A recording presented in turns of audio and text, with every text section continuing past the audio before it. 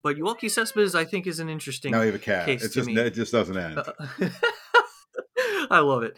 So if we could, I'm thinking about Yoelqui Cespedes' Just can't win.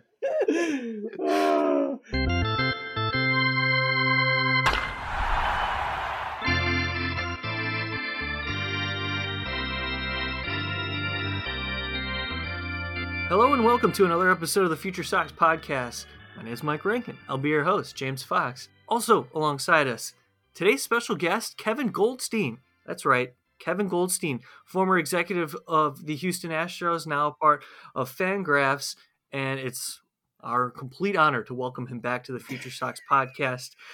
So much to talk about with Kevin. Man, seriously, we are really looking forward to this. Thanks for jumping back on with us. Oh, happy to do it. I am neither special nor worthy of honor, but here I am.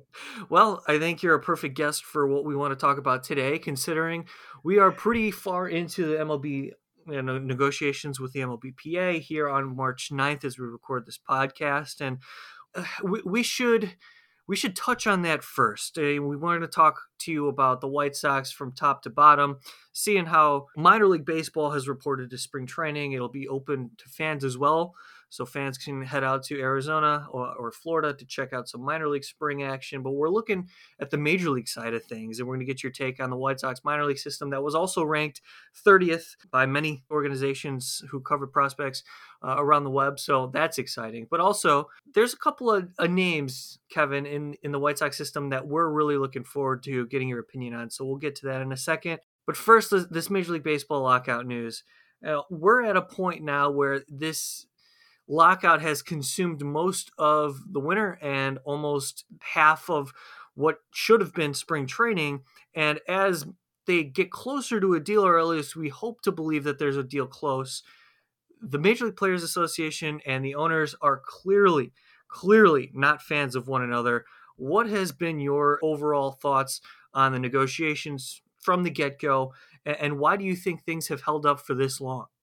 Yeah, honestly, like I don't not to play the "I told you so" game, but I told you so. Like my call the day before the lockout was that we were probably going to get a slight delay to the season and somewhere around 144 to 154 games.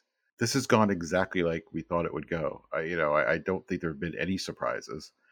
I don't think there was ever really a good chance of spring training starting on time. And so I think this whole thing has kind of gone the direction that most people thought it would go, where there wasn't really a path to a disaster, but it was going to be a big pain in the ass for everyone. And that's pretty much exactly what it's been.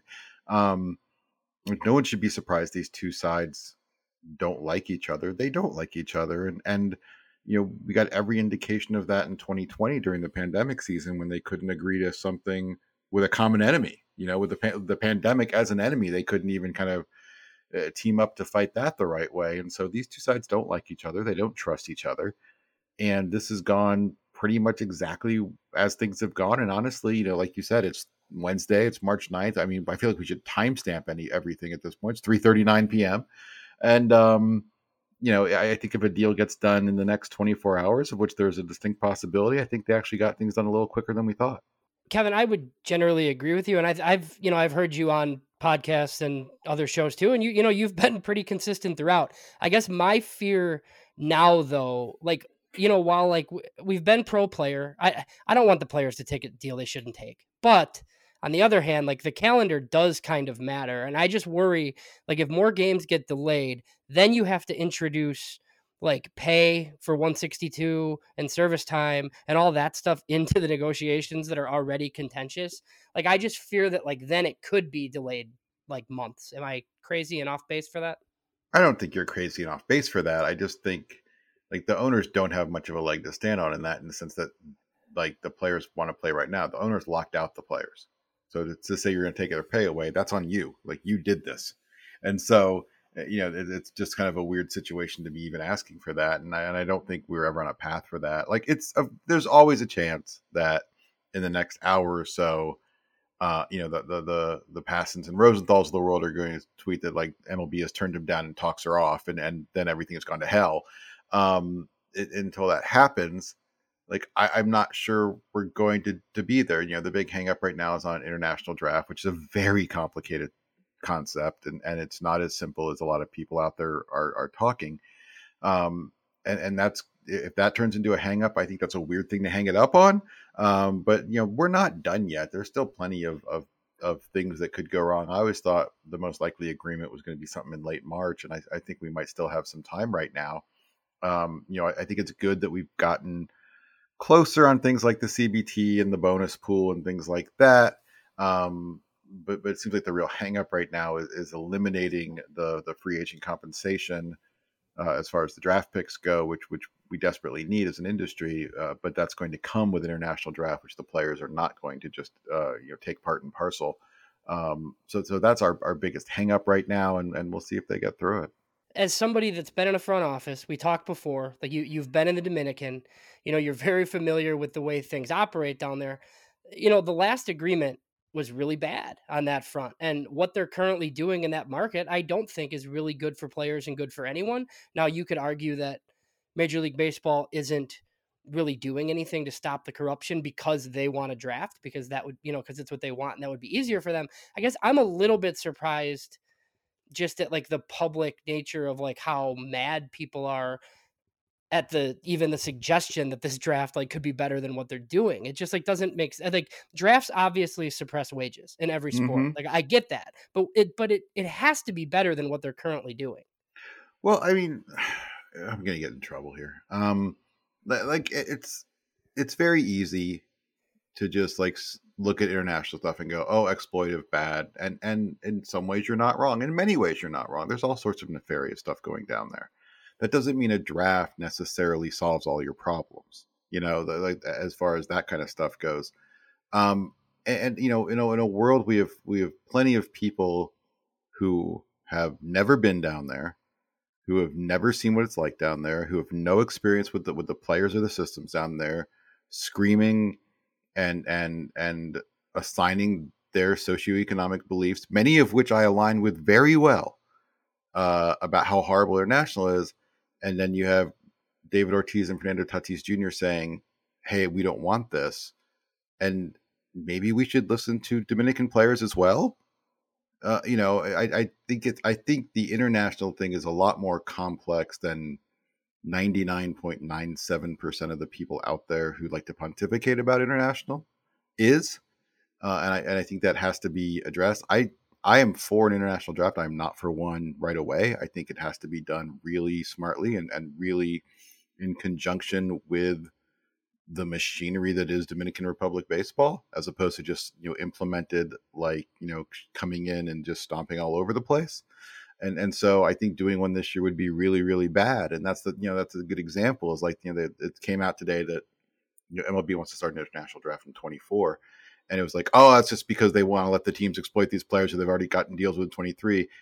And that's certainly going to happen if you don't start a national draft in 24, but they want to do it because they want to get it right. They don't want to just like pound in and do this and deal with all the unforeseen consequences. And I think it's very easy to be knee-jerk reactive to most of these things. And I'm with you guys. I'm very pro player, and I hope the players get everything they want and more. But I do think it's good to kind of be, when you're going to come out with a hot take on something, it's good to have as much of an understanding as you can.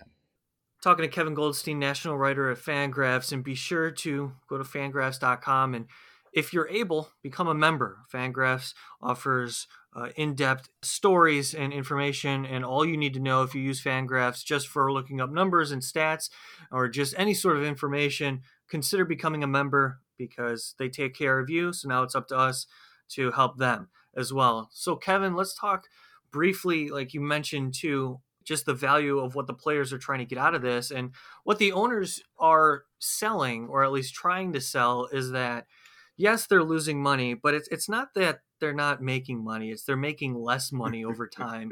And really, when I look at it, and when they kind of have the selling point of the CBT, with the number being where it is, whatever that number is, and they're implementing whatever higher taxes if they're going above that's fine. But what happens to incentivize small market, I quote, small market clubs or those who are unwilling to spend to make them spend. Because small market ball clubs can get away with a $40 million a year payroll, even if the luxury tax is set at $230 million. So what actually incentivizes teams or those who are unwilling to spend to actually go out and pay for players? Yeah, I think the revenue from making the playoffs with an expanded playoff system, I know that's something that's unpopular, but I think that could help things. I think fixing, some of the tanking issues as far as this draft lottery and the way they're going to set some of the rules for how many times you can be in the lottery, do that kind of thing. I wish there was more in here as far as service time manipulation, but it's not going to be perfect. That's obviously for sure.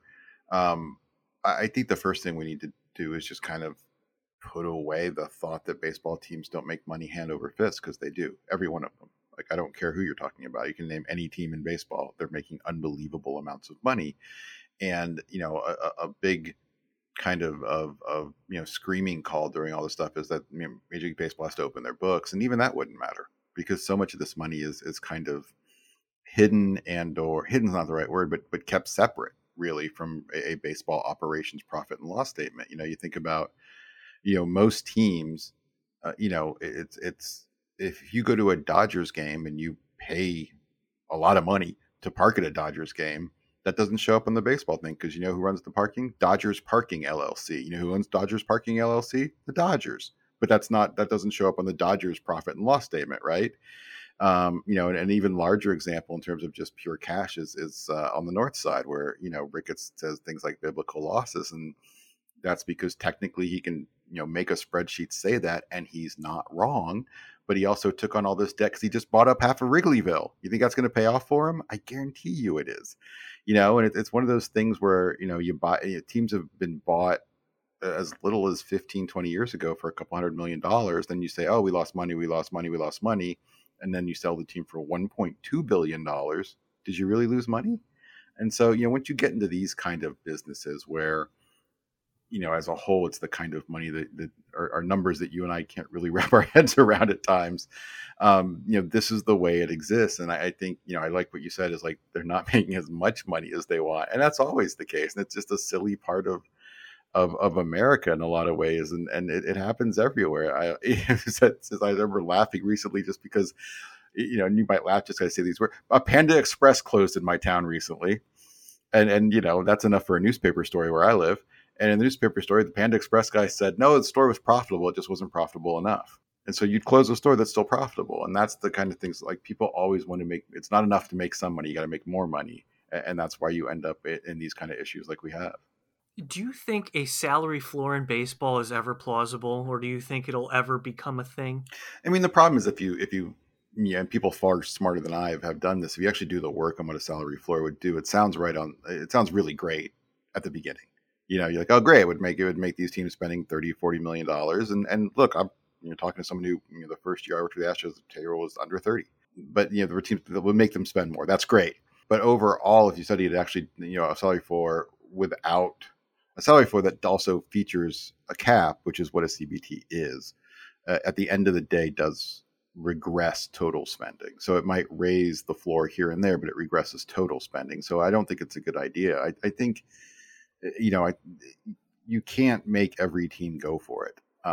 There are things we need to do to incentivize teams to put their best product on the field, which this current CBA does not necessarily do.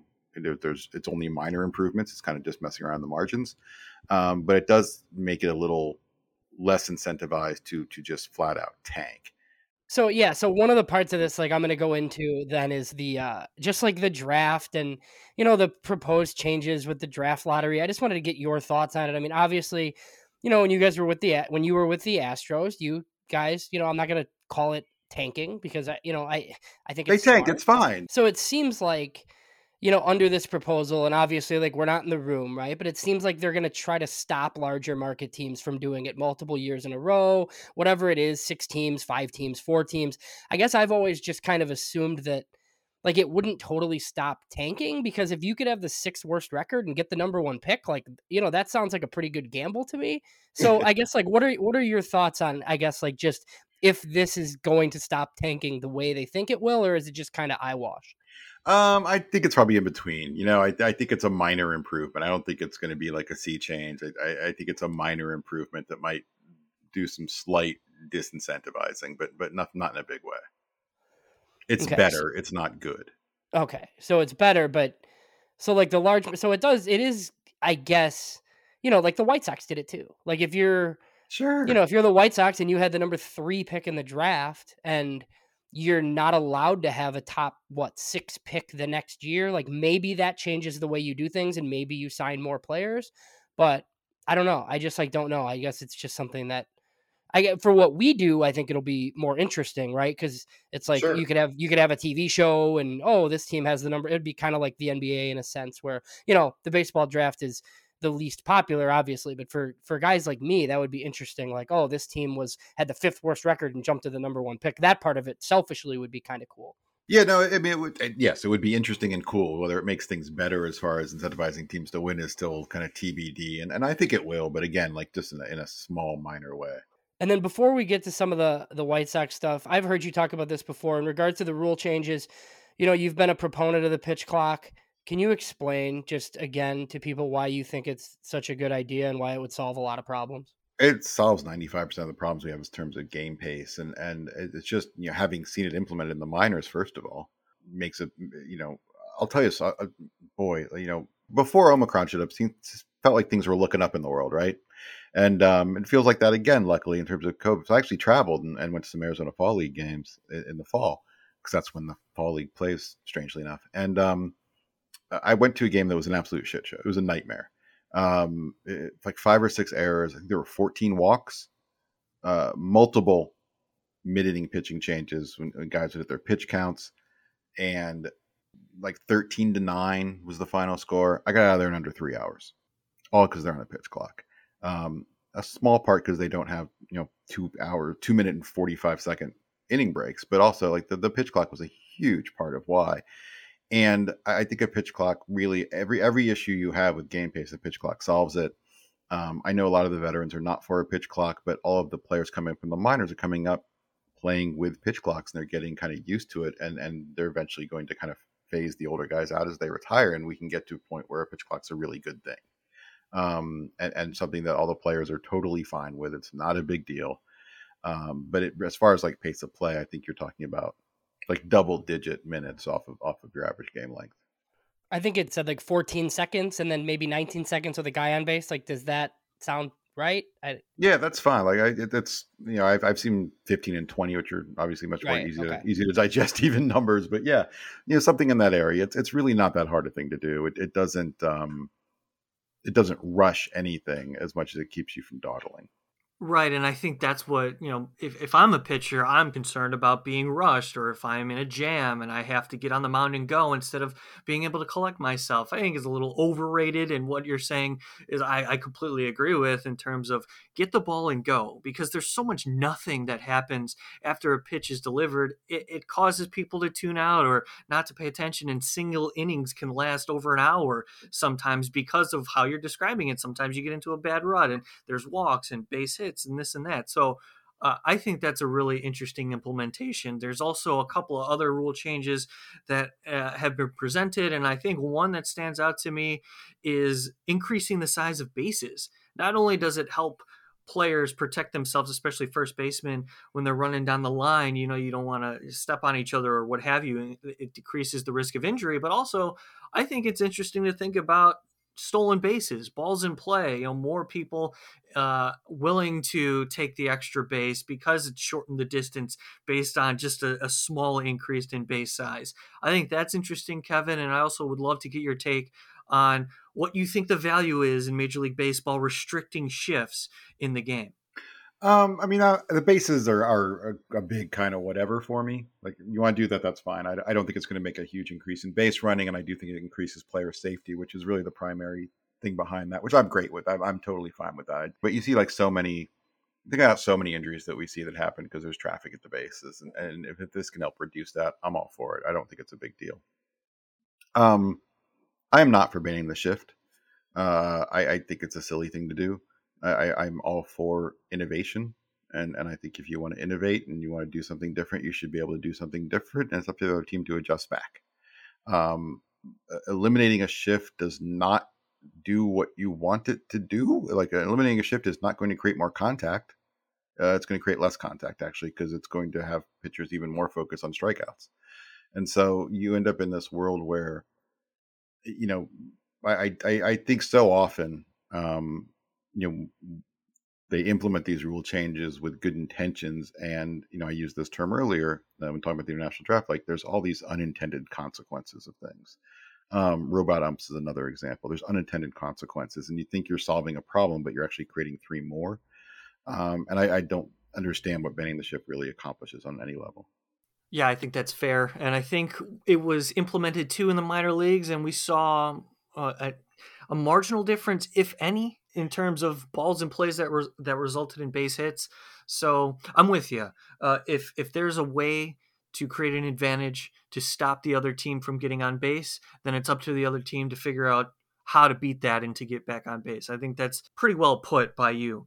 So let's move on from some of the things that we feel like we've been following for years at this point between labor negotiations, and actually talk about the big league club and what's going on behind the scenes. And we mentioned early in the episode that yes, minor league baseball is going to take place this year, and minor league players are at spring training at this point. And specifically with the White Sox, we're keeping an eye on guys like Norge Vera and Oscar Colas, Yoelqui Cespedes, Colson Montgomery, Wes Kath, just to name a few.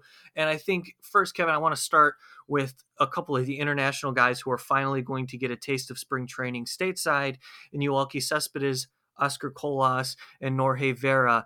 We talk about the scouting of the White Sox in Cuba, the presence that they have there, as well as in the Dominican. I think it's just very undersold how dedicated players who were brought up in Latin American countries ultimately get to the big leagues, like how significant that is for them. And the White Sox have really made this a destination point in Chicago for specifically Cubans, but also we talk about the Dominican players as well. And just the value in what the White Sox have placed in international signings like those who I mentioned earlier, I think is a big deal. And we get to see, you know, some of that talent come to fruition this year. And I think that's really exciting. It is exciting. And you're right. I mean, the White Sox are, you know, one of the leaders in the Cuban market. And, you know, the other one was the Astros, which is why when you talk about these players, like I've seen all these players. Cespedes is the one guy I have, and I saw Vera as an amateur in the Dominican. I saw Colas as an amateur in the Dominican, maybe days after he arrived in the Dominican, really. And so the White Sox have, it can't be stated enough, kind of the value that the Jose Abreu signing had for them in ways beyond all the wonderful things he's done on the field for them, in the sense that it established them as kind of players in Cuban and creates a more attractive destination for Cuban players. You know, Cuban players are thinking about where to sign, and they see Jose Abreu, but they also see all of these other Cuban players in the system.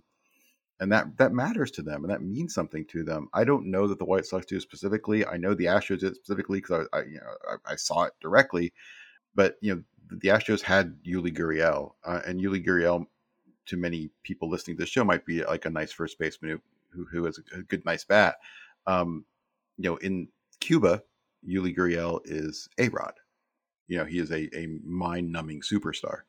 And so, you know, when you're getting close with some of these players, like often have Yuli call them, and it meant a lot. And I'm sure the White Sox do the same with Abreu, and they're happy to do it. And it creates this a real selling point, a real attractiveness of a location for a lot of these Cuban players to go to the White Sox, because they're going to be with their countrymen. They're going to, you know, be with players who are also from Cuba, who are going through a lot of the same things. The adjustment sometimes is a little different for the Cubans, and it can be a real challenge.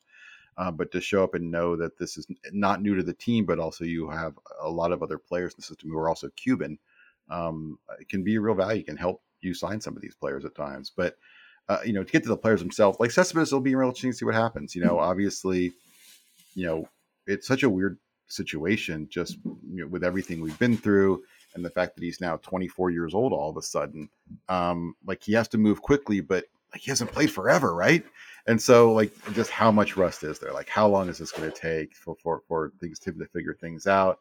You know, and then Vera's like a different case where, you know, he was ready to play in the States last year, but didn't for financial reasons, and now they're going to just kind of unleash him, and we'll see how good that looks. And so, I know it's not a good system. It's not a good system, but there's stuff to be really interested and exciting about, and those are kind of two of the bigger ones right there. Yeah, so that's what I was going to ask. I mean, they're 30th pretty much everywhere. No disagreement from us, but I feel like a lot of people that do similar to what you do have said like, yeah, but it's 30 for the right reasons, and I understand that. Should there be any concern? I mean, they do need to, if they're 30 at this time next year, there's a problem, right? But it should be, they should. Like, right. And I do agree, like, with, like, there are some, like, I remember when they had the 30th ranked system and Addison Reed was their top prospect. Like, it doesn't look like that. It doesn't look like that right now. I'm not a huge fan of organizational rankings. I don't, I think you have to do them to kind of feed the beast, if you will. But, anytime you say that this is the 30% best organization, like, it's just that's today. That's a snapshot right now, right? So, 4 of these guys get off to good starts. They're not the 30th worst organization anymore. And so all of a sudden you end up in this spot where it's just right now. This is where it is right now. There's all sorts of room for this, system to move up, and it probably will at some point. I don't think they're going to be the number 3 system in baseball 12 months from now. But at the same time, like these kind of snapshot rankings are exactly that. And I don't think it's something that anyone should get too worked up about. The system's, it's not good right now. Like there's not a whole lot of depth. You think about, guys you would put or think about at the bottom of the White Sox top 10 would probably be more in the 20s in some organizations. And that's just how it is. But at the same time, like, that's just where they are right now. A couple draft picks work out, make a couple good picks come July. Some of these international guys take a step forward. Things look much better real quick. So you mentioned that you saw Oscar Colas, and it was a long time ago, I'm assuming. But what were your thoughts there? Obviously, he's in Arizona right now, and we've seen reports from beat writers, and the body looks better, and he's got power. But I mean, it's still just a complete unknown, and it's $2.7 million in this system. Obviously, it's probably the most they could basically pay him, essentially. So I guess what is like a successful season look like for Oscar Colas? I'm guessing probably Winston-Salem to start. It's tough. Like another guy who hasn't played organized in-game baseball for a very long time now, and so I think you need to be ready for a longer than normal adjustment period. He does have wacky power. Like, I've seen it. It's big. He's a very large human being with very big power. And, whether he's going to hit or not is still a little bit to be determined. So I don't think anyone should be shocked or surprised if you see like really high strikeout numbers, at least to start out of him. His calling card is the power. It's what you're paying for, because it's extreme. And so you pay for it, and then you hope he'll figure out how to hit. And so I do think it's going to be, these guys deserve, Colas and Cespedes particularly, these guys deserve a pretty long runway, just because it's going to take some time because of the huge gap they've had between kind of playing real baseball. Yeah, I like that approach too. We don't want to get too ahead of ourselves. It's encouraging to know that Oscar Colas has had professional experience in the past playing in Japan. So I'm thinking of Yoelqui Cespedes and his impact potentially on the 2022 White Sox. And again, this is somebody that I don't want to get too ahead of myself on in terms of expectations. But when I look at him, he's a little undersized. However, it seems like he's got some pop and he can play any position in the outfield. The value is there in center field, but when you have Luis Robert, you're not necessarily looking at that as sort of a mainstay in his game. However, the fact that he can do it, yeah, that's great. What about Yoelqui Cespedes' swing tells you that this is transferable to the major leagues? And is there anything that is, maybe we should be apprehensive about in Yoelqui Cespedes' game? I think if you're really smart, your expectation as far as Yoelqui's contributions to the Major League Baseball 2022 White Sox, like, you should set it at 0, right? I think if you're expecting him to come up and do something for you, I think you're setting yourself up for disappointment. If he does it, and it's certainly within the realm of possibility, that's great. Fantastic. But to sit back and expect that, I think, is a really dangerous assumption. I think this is going to take some time. The thing that really stands out is just it's really excellent bat speed. He's very twitchy, very strong, and that's a really nice combination. we need to see how much he's going to hit right now. And the track record that we have is just okay. But he's a very different player physically from what he was when we saw him in Cuba in the past. You know, he's a much larger and a much stronger player. And so, you know, I think he's probably going to be a right fielder in the end. Like he sure can throw, but it's probably a little bit short for center field in terms of range. And I think for 2022, like I think your entire goal would just to be just kind of get him going and let him land on his feet and understand this is how things work over here and this is what is expected of him. And not aim for some sort of big part of the big league team this season. Yeah, I think that's totally fair. And I think expectations for us here at FutureSox are any type of contribution in the big leagues in 2022 is a massive success for this player, despite the fact that, yeah, he is older, but still limited stateside experience, especially within the White Sox system. Now, you mentioned Norge Vera and you saw him early in Vera's career. I'm interested in what you like about him because I'm a huge fan. I mean, I see videos of his delivery. It looks like easy mechanics, easy 97. He's got really long legs. I'm just so curious on what you think of Norge Vera and what he could become here with the White Sox. If you want to sound like a scout, you got to call him high-waisted. High-waisted. But I did see him. It was one of those things where interest was very high, but it was very clear even at the time that he was going to end up going to the White Sox, and so didn't get too involved with him. But like you said, like there's a lot of length to his frame. It's very athletic. The delivery is very good. He was at the time kind of low to mid 90s. The fact that he's gained velocity is not shocking to me at all. I think everyone thought that was going to happen. There's 2 power breakers in there that I think are pretty impressive. The changeup's kind of coming. He can get loose, in terms of his command and control, and that's okay. You expect that from a player both young and rusty. It's not like a huge cause for concern. He does not get wild as much as he just, I think it's okay when you have that kind of stuff just to say, hey, I'm just gonna put this pitch in the box and go ahead and hit it. Let's see you do it. There are plenty of guys that have big league success with good stuff who just do that. I'm just gonna throw a strike with this. I can't locate it. And so I think he's, it's a pure starter package. There's 3 or 4 good pitches in there. There's a good frame, a good delivery. Like he checks a lot of boxes, and trying to figure out exactly what that is at the end of the day is something I think you and I and the White Sox even will have a much better idea of once he has a full season here in the States.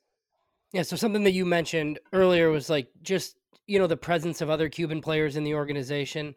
And I know he was like living in Jose Contreras' house this offseason, and because Jose played with his father, I believe. So Jose's very involved in the Cuban amateur market. If you run around the DR, you're going to see Cubans. You're going to run to Jose Contreras more than a few times. Yeah, so that seems helpful too. So my last prospect, their number one prospect right now, and this is sometimes an indicator of a system that's not that great, is their first round pick from last year, Colson Montgomery. Right, it's the easy call, right? Yeah. And, so he was 19. He's from Indiana. And, I know you did a lot of draft coverage. What were your thoughts on Colson Montgomery? And then are you someone that, is it a red flag that he was older, but it's, fine 2 years from now when he's in college? That conversation is always interesting to me. It is an interesting one, and I understand both arguments. I think age matters, and I think maybe we overrate age at times. So I think both can be true. If a player is good enough, I think you should just take him. But I think age should move the needle. It should not be a in or out measurement. But it's very understandable for it to move the needle if that makes sense. The thing that stands out about Montgomery is obviously just kind of the frame and the tools, right? He's a big, strong, very athletic kid. He's 6'4", swings from the left side. He's very athletic. Everything just kind of looks right. The operation of the swing, the operation of him in the field. I think it's probably a third base at the end of the day. He's just big. He's not super fast. And so it just kind of has a third base vibe to it. And that's okay if he ends up hitting for power. And so, I do think it's going to be a bit of a slow burn. just because history tells us that. These kids from Indiana are not going to move as fast as kids from Florida. It's just how it is. And level of competition, how often they play, all that kind of good stuff. And so, we'll see what happens with him. I whether he's their number one prospect is a great question. If you think about, if you were a team and you had, and you were offering, and the White Sox said you could take anyone from our system, like would that be the first guy teams take? I'm not sure. Like I struggle to answer that one and say, yeah, it's Colson Montgomery, but it's certainly a good prospect. And the guy most people saw as a guy who would go right around where he went. It's not like the White Sox shocked anyone by making him the 22nd pick in the draft, right? If you would have asked people a week before the draft, they go, where's Colson Montgomery going to go? And you're like, probably in the 20s somewhere. And so it's not like it was, that they had, over scouted him or had him way higher than the industry. He kind of went right in line with where the industry had him. And it all makes sense to me. Yeah, I love watching Colson Montgomery on video. Just early returns suggest that he can stay at the position at shortstop. I know you're talking third base, but still, there's optimism within the White Sox organization to believe that this is a mainstay within their A. And if you know what, they're trying to win a World Series and they have to move him to get that final piece, so be it. If they get a World Series, I think it all will work out. But of course, who knows? So with that being said, yeah, obviously the ultimate goal is the World Series. And of course, when the White Sox are good, there's another lockout. But when we're talking their starting rotation, I'm thinking very seriously, obviously, about this. Carlos Rodon is most likely not going to be in this conversation. And if he is, then the White Sox finagled their way to another pretty valuable signing. But I think a lot has to do with the success of Michael Kopech or just the value that he brings to the club this year. I mean, what are your expectations for Kopech? How do you believe he'll impact the White Sox starting rotation this year? I mean, I think it's really important to note that, and it's easy to forget about this because we're all just kind of waiting for baseball to start. Once baseball starts, spring training is going to start in a few days after that, is that we still have kind of half of an off season to do, right? And so we can look at a lineup a White Sox depth chart, if you will, and it makes sense to put Michael Kopech in the 5-hole. I'm not sure the White Sox want to do that. And I'm not sure they should do that. I think you have a bit of a, if it's not broke, don't fix it thing with Kopech, where I would simply keep him as a multi-inning reliever. I think that's where his best value is. I think, we know he's good at it. And why mess with something and ask him to do something he hasn't done, especially ask him to do something he hasn't done and do it in the big leagues for a team that you expect to win the division. I think that's a really tough thing to ask for. And so I don't think they're necessarily out of the market on acquiring another starting pitcher and let Kopech be Kopech. So that's the last thing I was going to ask on this is, I don't want to get you in any trouble because you were in a front office and I know these guys aren't supposed to be talking to each other, but I mean, are we going to see some sort of crazy frenzy like the NFL and some of the other salary cap leagues once this ends? And does that indicate that, guys maybe did have deals or some idea of what might happen?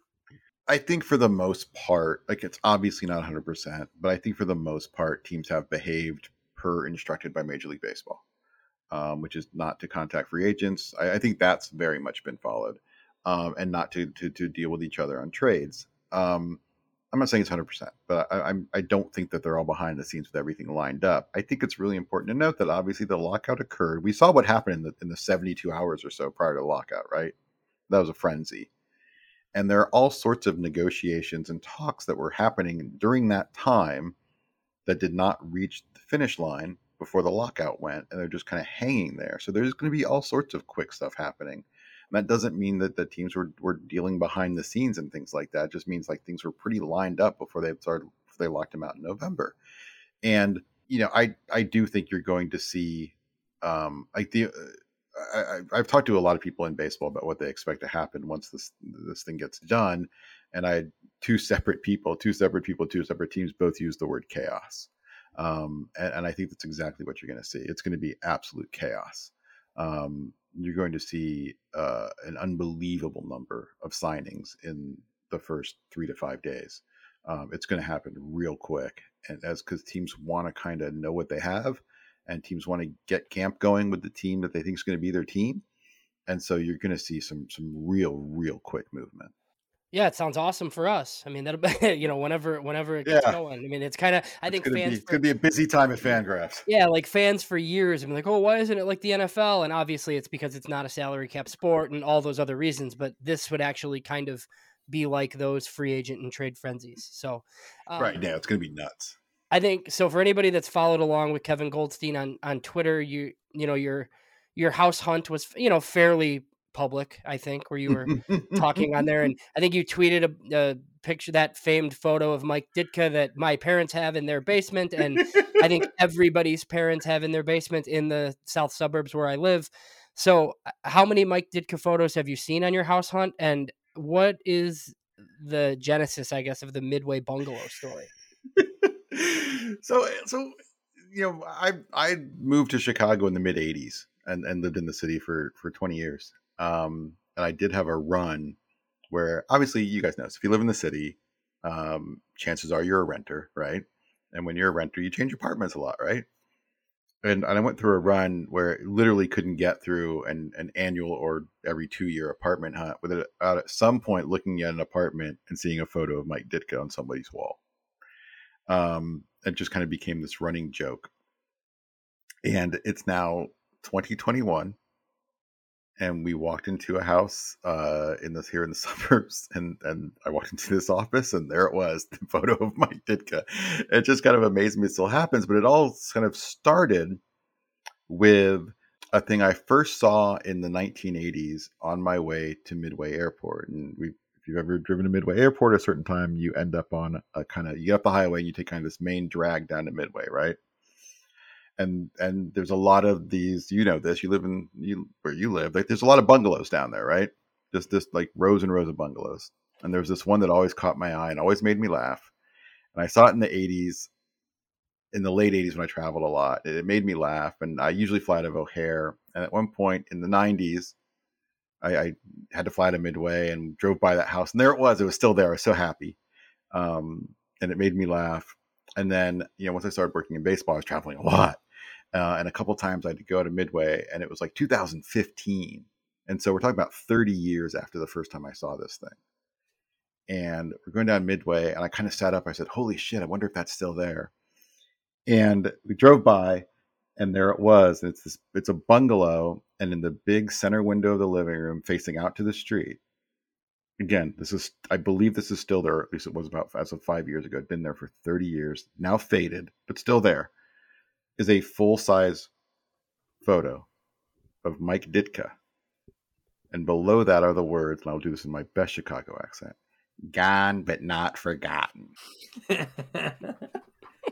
Yes. And the fact that 30 years later, it means so much to the person who lives in that bungalow just warms my heart. Well, thank you for sharing that. That is, that's a once in a lifetime experience, but I can't say that because it's happened over and over again. Yeah. For you. So I'm trying to remember that if you're on that main drag, keep your eyes open for the bungalow with the Ditka photo. That's awesome. Kevin, you're the man. I did notice that you're playing Elden Ring to kind of take the stress away. Yeah, you're right. Exactly, right? Yeah, that's the right choice for you. Yeah. How's that going for you? Good. Good. Good. Yeah. So I'm very lucky in that I have a dedicated Elden Ring coach. My younger son is I would guess probably in the 95th to 97th percentile of all Souls games players in the world. Oh wow. And so he came over for dinner on Sunday with his fiance, and we fired the game, and he gave me like a little 1 hour tips and tricks and strategy session. And I beat the first major boss thanks to him. And then I've not gone past that, but I did kind of go back to some things because he gave me confidence to do it. Nice. So I beat some other bosses, like when the game first starts and you die, and like the first thing you see is this giant gold guy on a giant gold horse. You're like, man, I know I shouldn't mess with that, right? And then you mess with it and he destroys you. Like, I killed him, Okay. and so he's helped me a lot, and I'm all very, very much better in the game, and it lets me like feel more comfortable kind of exploring because I know I can survive a lot of other places. And so so I beat the first major boss, which is Margit, and Margit is done. And probably ready to move on, but still kind of exploring where I've been so far before I do that. But I enjoy these games. Like I kind of enjoy the obtuseness and the weirdness of them. And I think they accomplish something kind of amazing in the sense that, like, obviously you will fail a lot and die, but you're never mad about it. Like, you always just go, yeah, I know what I did wrong. You never go, oh, this game's bullshit and shit. Like you just, I know exactly what I did wrong. I'm gonna try again now, but it's on me. I did wrong, and I'm having a good time with it. Good. How far good. are you? I'm gonna mark this down. Yeah, I'm terrible. I gotta say, I suck at that game. All the Dark Souls games are like the hardest thing I've ever done in my life. So I don't want to talk about it. But next time we talk, I'm gonna mark this down. We got some things to talk about in the video game industry because Kevin, you're on it. I appreciate your time. Thanks so much for joining us. Absolutely, I'm gonna start renting my kid out, I think. Oh, there you go. Hey, not a bad idea. That's Kevin Goldstein of FanGraphs. And if you can, go to fangraphs.com and support FanGraphs. They do a lot for us and they do a lot for you. So if you can, like I said, sign up for what they have to offer. And if you want to make a donation, great. Support FanGraphs. It's a good deal. For Kevin Goldstein and James Fox, my name's Mike Rankin. Thanks so much for tuning in to this episode of the FutureSox Podcast. We'll talk to you all next time.